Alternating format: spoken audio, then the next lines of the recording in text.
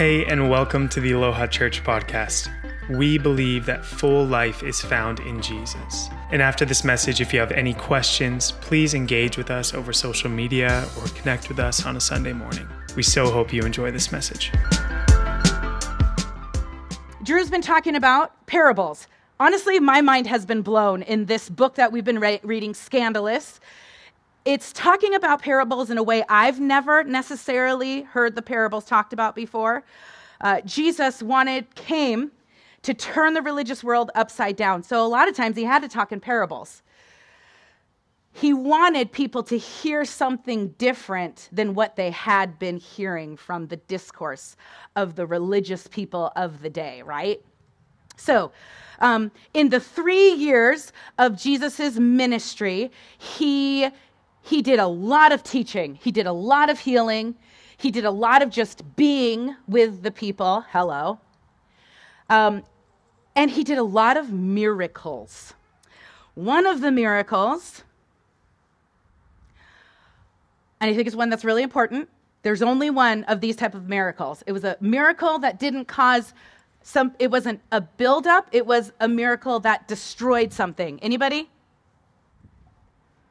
Yes, this is good. I'm glad you guys don't have an answer to this. Okay. A little fig tree on the outskirts of town. He cursed and it died. The only one that was destructive. So, what do we gather from that? This is probably an important story, right?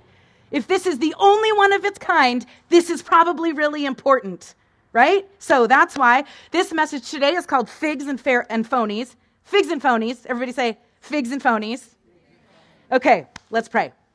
Lord, you are the teacher. The Holy Spirit is the teacher, not me or anybody who's up here. I pray that you just fall on us today. May the Holy Spirit fall. Show us, Lord. Open our eyes. May our hearts see what we haven't seen before. Show us fresh. Give us unbiased lenses. You're the only thing that satisfies. You're the only one who could cause us to stop performing and to bear real fruit. Holy Spirit, speak to us today in your name. Amen. Okay, so after 3 years of doing grueling ministry, being in the streets with the people, suffering with those who are suffering, putting up with the disciples' shenanigans, couldn't have been easy, right? And Jesus is headed to Jerusalem for Holy Week, Passover. What? If you're a religious person at the time, every day in your year pointed to Holy Week, to Passover, right? Jesus enters Jerusalem to throngs of people celebrating. I am not going to talk about his holy entrance into Jerusalem, but I do encourage you to go study that. It's incredible.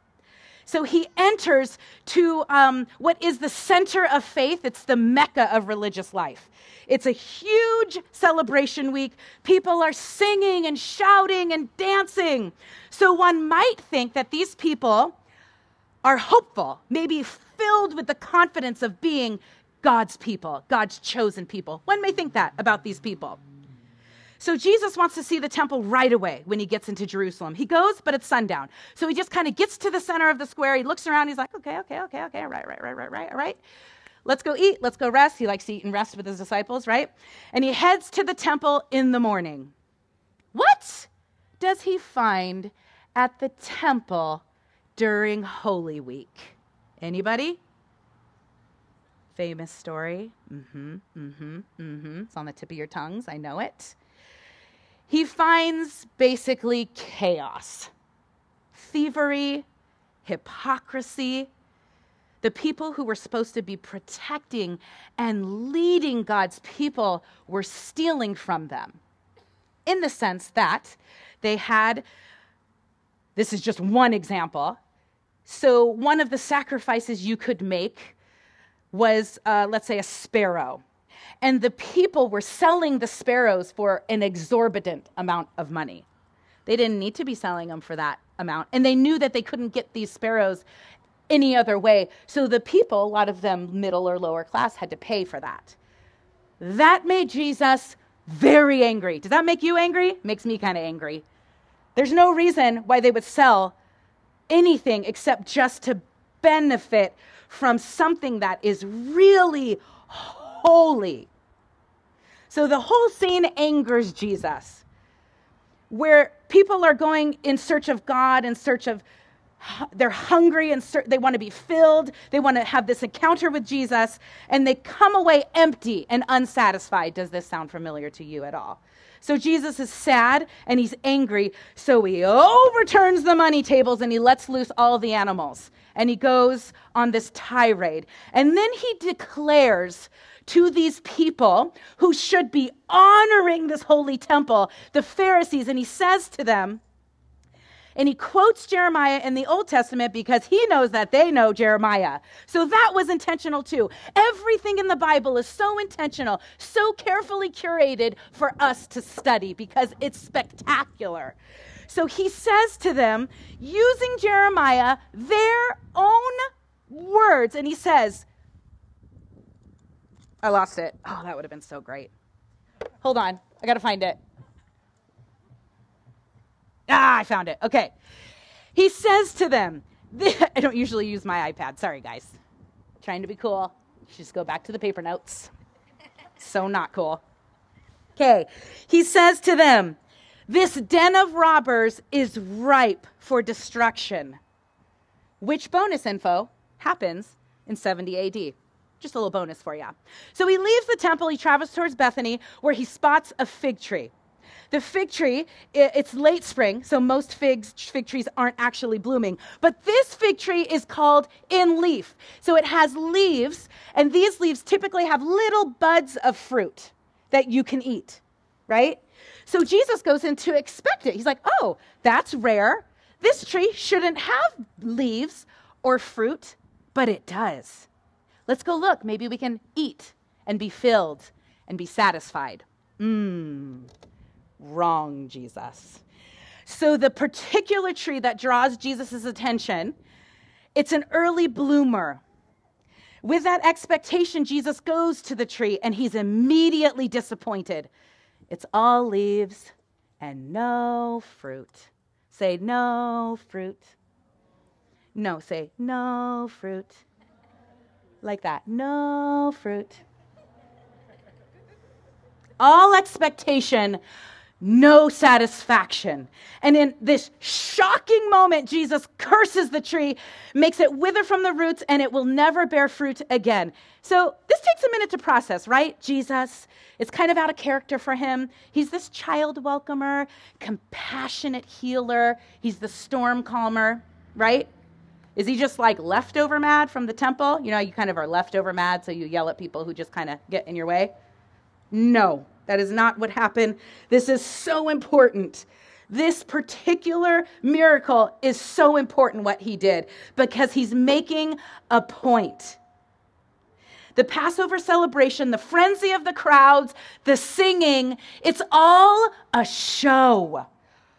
Oh, Jesus enters God's house of prayer and he finds it a den of robbers. Lots of action, lots of bustle, lots of church ladies doing their thing.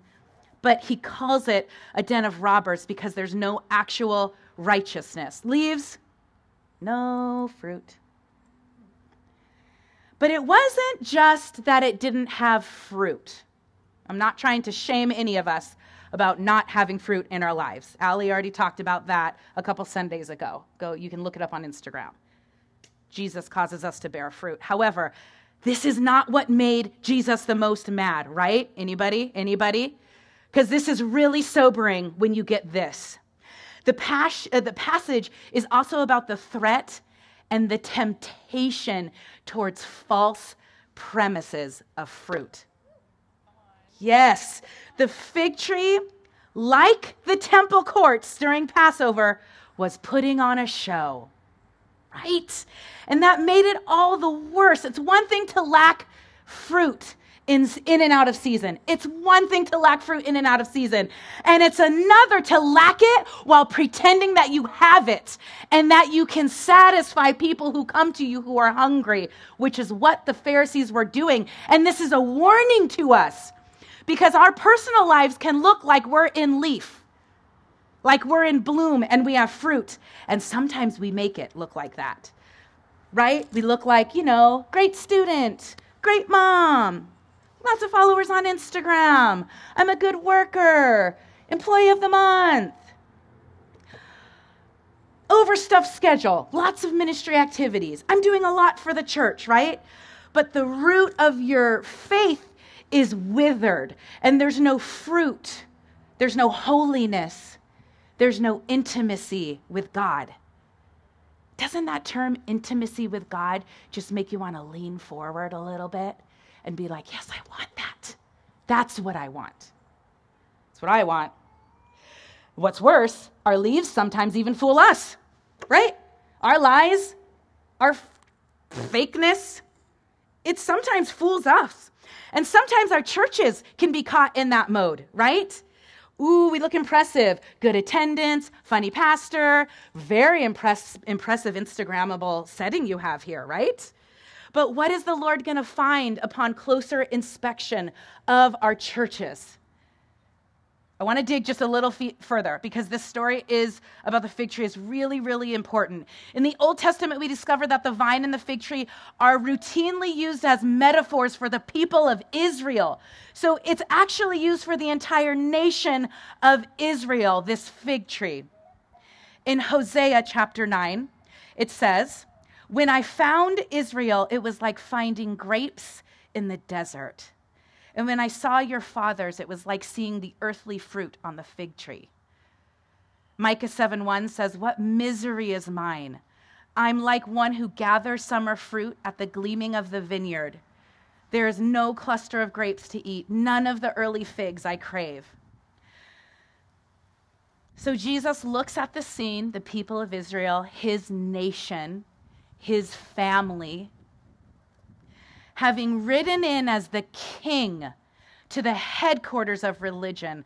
He's observing the ceremonialism. He's observing legalism, the utter emptiness in the activities of the religion. And he says, this is not who I am. That's not who I am. I'm not like that. I ain't fake. I don't have false fruit. Jesus isn't just being mean when he curses the fig tree. He doesn't just curse the fig tree because he can. He's using the fig tree as prophetic symbolism for the entire nation of Israel. He's using it to set forth the judgment that's about to fall on Jerusalem. He's doing this action, this destructive miracle, and it's what he exemplifies when he cleanses the temple, when he overturns the tables and he clears out the animals. And this was his way of cleansing the temple. What does he say at the beginning of Mark? The time is fulfilled. The kingdom of God is near. Repent and believe the good news. But people are going about their religious activities like we do sometimes, without any consideration for these things, that the time is near. Repent and believe the good news. And just as from a distance, the fig tree gave the impression of a fruitfulness that wasn't there, so the people of Israel, God's people, gave the appearance of being able to satisfy a hunger, but it wasn't so. We're going to land on this point. We're going to talk about the nation of Israel in just a bit. Don't worry. I think I might be halfway done, but I can't tell because I don't know how to use this app. But I want to land on this point for a little bit longer. Because we hate hypocrites, right? Ugh, hypocrites are bad. They're horrible. Nobody likes a hypocrite. Jesus loathed hypocrisy too. He came and turned the religious system upside down. He called the Pharisees and scribes out publicly about the error of their laws. Think about it. If you were a Pharisee, beloved by the people, you had a title, you were somebody, people knew you, and this man starts churning the waters over who you are and what you are and your value. That's what he was doing to the people, the religious people of the day. I honestly couldn't think of a worse insult to be called a hypocrite. Jesus addressed these people in Mark chapter 7 When the Pharisees had come to him and accused Jesus of not paying attention to the laws, the ceremonial practices of the law, because his disciples were eating without rinsing their hands and using like cleansed dishes, Jesus is like, come on. And he quotes from the book of Isaiah here, again, because the Pharisees know the book of Isaiah. So he's using their words to teach them. He's using the Bible, the Old Testament, to teach them. And he says, Isaiah was right when he prophesied about you hypocrites. As it is written, these people honor me with their lips, but their hearts are far from me. They worship me in vain. Their teachings are about rules taught by men, but you have let go of the commands of God and you're holding on to the traditions of men. And it's here with the temple and the fig tree that we witness what Jesus was talking about. He goes into the temple and he finds Bedlam, where there should be the glory of God like it was in the Old Testament. Remember how tedious it was to make the temple when Solomon remade the temple. And the glory of God sets in this temple. And that's what Jesus was hoping, and even more, what people were hoping to find there, an encounter with the living God. And instead, he just finds people playing church. So he doubles down on the whole point with the fig tree, that showing off leaves that should be filled with budding fruit, but is absolutely useless in what it has to offer. So you can see the severity in which Jesus regularly criticized the hypocritical Pharisees. Did I say that right? Yeah, the severity in which Jesus regularly criticized the Pharisees. It's a mouthful. And this was pretty basic of his critique of the Pharisees of the day. In Matthew, get this, man, this one got me. In Matthew, he said, you're hopeless. You religion scholars and Pharisees, you're hopeless. You're frauds.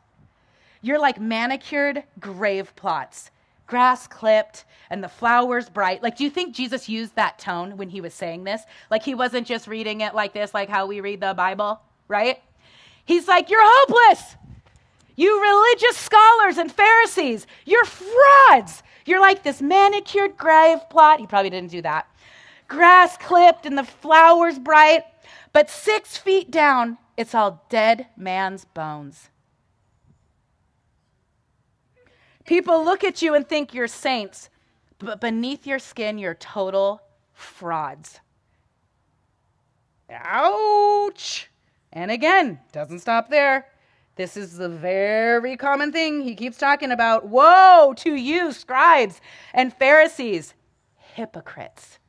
You clean the outside of the plate, but underneath it's filled with filth. He's saying you put on the show, you make sure you have yourselves looking good, but inside you are empty and you're not filled with me. So over and over and over, Jesus chastised the religious leaders of the day because their show of spirituality, but their absence of fruit. You guys get where we're going here? Okay. Some of us, that's literally all we've known. Just playing church. I was born in a homeschooled, very sheltered, very strict, very Christian home.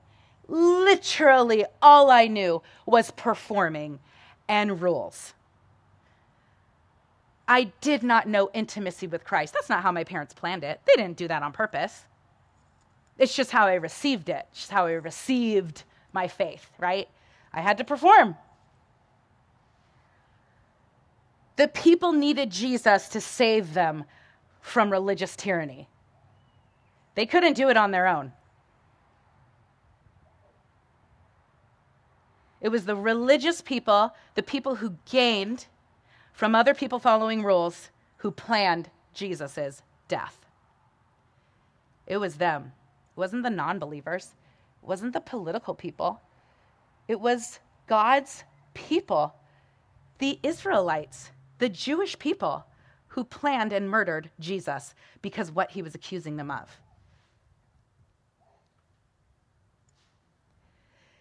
It was the one thing to know to the rest of this. It's like they were the ones who were like God's important people. They lost their minds a little bit. They just lost their minds a little bit because they were being called names, because Jesus was exposing them for who they truly are, and we're afraid of being exposed for who we truly are, most of us, right? But don't we try to do this thing too? I feel like it's like we try to do this too. Darn, I was hoping that would be a little bit more smooth. That wasn't smooth at all. Let me try it again. Don't we try to kill off the things that threaten our comfortability? Things that threaten our perfectly planned and curated life? We want to close ourselves to the thing that will actually bring us peace. In another gospel account of the story, it says, as Jesus approached Jerusalem, he saw the city and wept over it and said, if you'd only known what brings you peace, it's hidden from your eyes. The day is going to come when enemies will surround you, and they will not leave one stone or another because you did not recognize the time of God's coming to you. Do we recognize the time of God's coming? When Jesus cursed the fig tree, it was 4 days before he died on the cross. You got to know that's important. If he's doing something 4 days before he dies on the cross, it's important. It's important to him. The people needed a savior from the law. Jesus overturned the tables in the temple to cleanse it, and cursed the fig tree to symbolize the destruction and salvation of God's temple. He declared that the time for destruction was near. He's talking about timing. Do we recognize God's timing? Jesus rides into town on a donkey, as Solomon did. He rides in as the new son of David. But unlike Solomon, who came to build the temple, God comes to deconstruct the temple because he came to make a new temple in us. That's big. The fervor of time is calling to us in this fig tree story. It's all boiling to a climax because the world needs saving and we can't do it. Only God can do it. So let me ask you something. Do you recognize the religious mindset in your life? Because most of us, especially those of us who've been in church, have developed religious legalism. It's almost impossible not to. That's nothing to feel shameful about. It's something to know about yourself and be curious about. It's a religious spirit that disguises itself as something important and sacred, but in reality, it's evil. I want that to settle in just a little bit. In this day and age, we don't like talking about evil or Satan or hell or spirits. And even as I was putting together this message, I thought, I don't really want to say spirit of religion. It just sounds so churchy. I'm not really like that. I'm like a cool person. Do I believe in a spirit of religion? I do. So I just want to say that to you, that it sounded even weird to me, except when you start researching it. And it's really real. So I'm so glad you asked what a spirit of religion is. I'm so glad you asked. Okay, spirit of religion. Let's think Pharisees and let's think us. I'm not saying you're a Pharisee. I'm just saying be curious. Just be curious about it. Okay, a religious spirit can look like this: having a hard time receiving God's love, his compassion, and his forgiveness. It's a spirit of religious because you think you need to do more. You think you don't deserve it because it's on you. Your focus is on you, not on Jesus' grace. Spirit of religion can look like this: believing that God is distant, unkind, or judgmental. Relying on your own intellect in worship, in prayer, when you study the Bible, in spiritual warfare. This is a tough one. Spirit of religion can look like feeling dull, or just like that hardness of heart to the things of God, where you just feel like, ugh. Anybody just feel like, ugh, sometimes? Caring about what others think, and especially those who aren't believers. This was a big one. The fear of man. It's a huge stumbling block to intimacy with Christ. And it's one that I personally struggle with daily.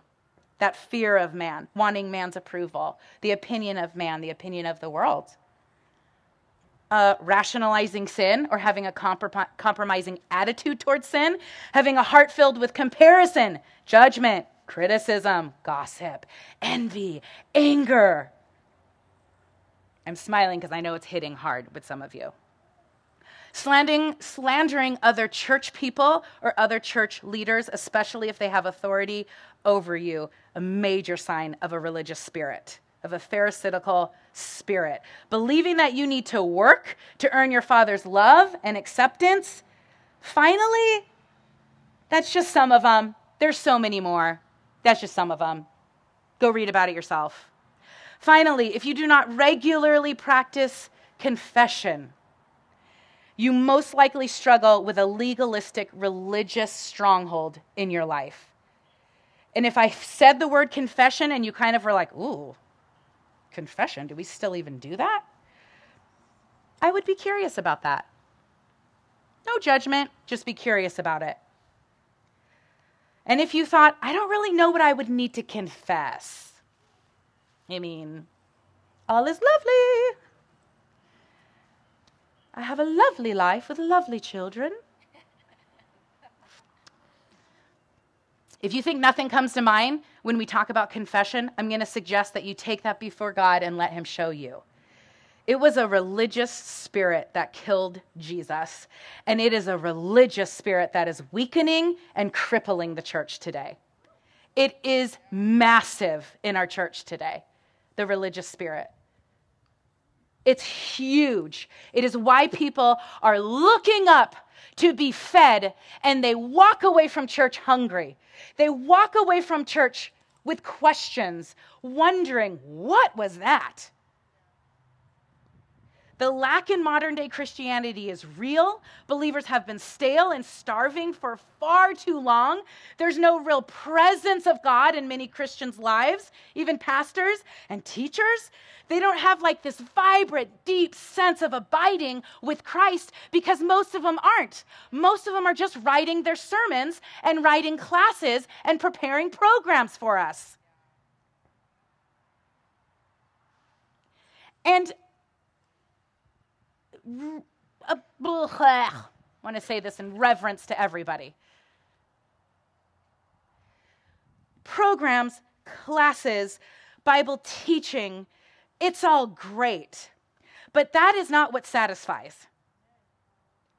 It is God himself who nourishes the soul. So if you're only just coming to church to just hear a Bible teaching, do this. Skip church next Sunday, go on a walk wherever you feel closest to God, whether that's in the mountains, whether it's in the desert, whether it's at the beach, and just say, I'm here, Lord. I'm just with you. I'm just going to be with you today. And see what happens. Be curious. Isaiah 57, it's God himself who nourishes the soul. Isaiah 57:15. For thus says the high and exalted one, I dwell on a high and holy place, and also with the contrite and lowly of spirit, in order to revive the spirit of the lowly and to revive the heart of the contrite. Did you hear the key words in that verse? I dwell with the contrite and the lowly of spirit. Dwell. He's with us. Did you also hear the words revive? He said it 2 times. Those are repetitions. That's important for us to look at. In his presence, he revives us. This is where revival begins. Michael, you ready? No, come up now. No, stop talking to Drew. Just come up. I'm just kidding. I'm kidding. It's hot up here with my poofy jacket. This is where revival begins, in his presence. Not putting on programs, not putting on a show, not leading a great Bible study, not having really great prayers for your friends, not even having great advice for your friends, walking away and being like, oh man, I did it. I crushed that. I gave her such good advice. She met Jesus. It is when we sit in the garden in the morning while the dew is still fresh on the roses, and we walk and we talk with Jesus. Hearers must be encouraged to find God in personal experience, or all the teaching, all the podcasts, all the YouTube videos. It all falls flat if you're not spending just personal time with Jesus. And it's so easy. Just turn things off and listen and say, I'm here. I don't know what to say. I don't have eloquent words. I'm just going to be here with you. Just try it. Delight in his presence. Just delight in his presence. Taste, know the sweetness of God himself in the core of your heart. We have to help hungry people find God. We have to. The time is now. Jesus is preparing things. He's setting a course for earth, and he's coming. We have to help people find God. We have to help them fill their hearts with the intimacy of knowing God. Be encouraged. Don't be ashamed. Be encouraged by this sermon. This was not meant to be a shameful sermon. It was meant to help us all, if you didn't already, to know. Because knowing's half the battle. Oh, wow, I have had a religious spirit. Oh, wow, Jesus did not like hypocrisy. He didn't like when people were putting on a show. He did not like people having titles and holding it in front of them like a badge. He did not like that. Am I doing that? Do I do that? Oh, gosh. Go after the religious spirit in your own heart. Now that you know it, go after it. Are you feeling a little exhausted? That's what I was feeling this week. I just felt like a little dull, a little lifeless, a little exhausted. And then I said, oh my gosh, this is my inexhaustible need for approval, which is fear of man, and I rebuke it. I rebuke it in Jesus' name. I don't have time for people's opinions. I don't have time to perform for my parents anymore. I don't have time to perform for my teachers anymore. I don't have time to perform for Drew, and I don't have time to perform for you. The time is near to be intimate with Jesus and know him as your Savior. Rebuke the the religious spirit. Do it yourself. You don't need somebody to do it for you. In fact, I even considered doing a prayer, and to be really honest, I was nervous about it. I get a little still nervous about spiritual warfare and if I go after this spirit of religion for everybody, is it all going to come on me? Oh my gosh, I get a little, I know that's not true. 47-year-old Trish then talks to 13-year-old Trish and says, that's not true.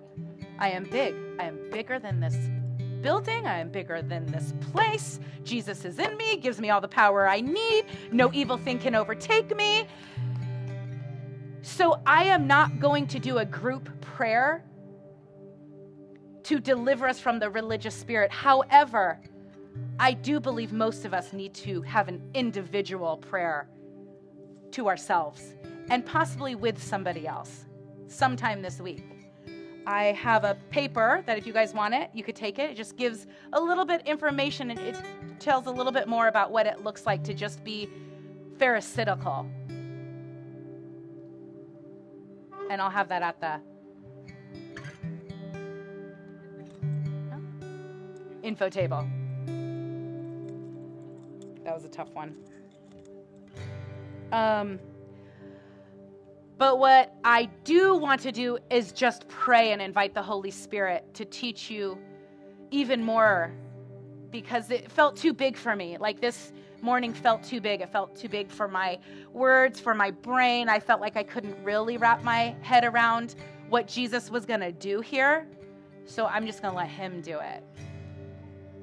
So I'm just going to have you guys close your eyes, and we're just going to spend a couple minutes just listening to see what he may have to say. You've been listening to the Aloha Church podcast. If you want to learn more about living free in Jesus, please reach out to us. We hope God spoke something wonderful and life-giving to you today. Until next time, lots of love and aloha.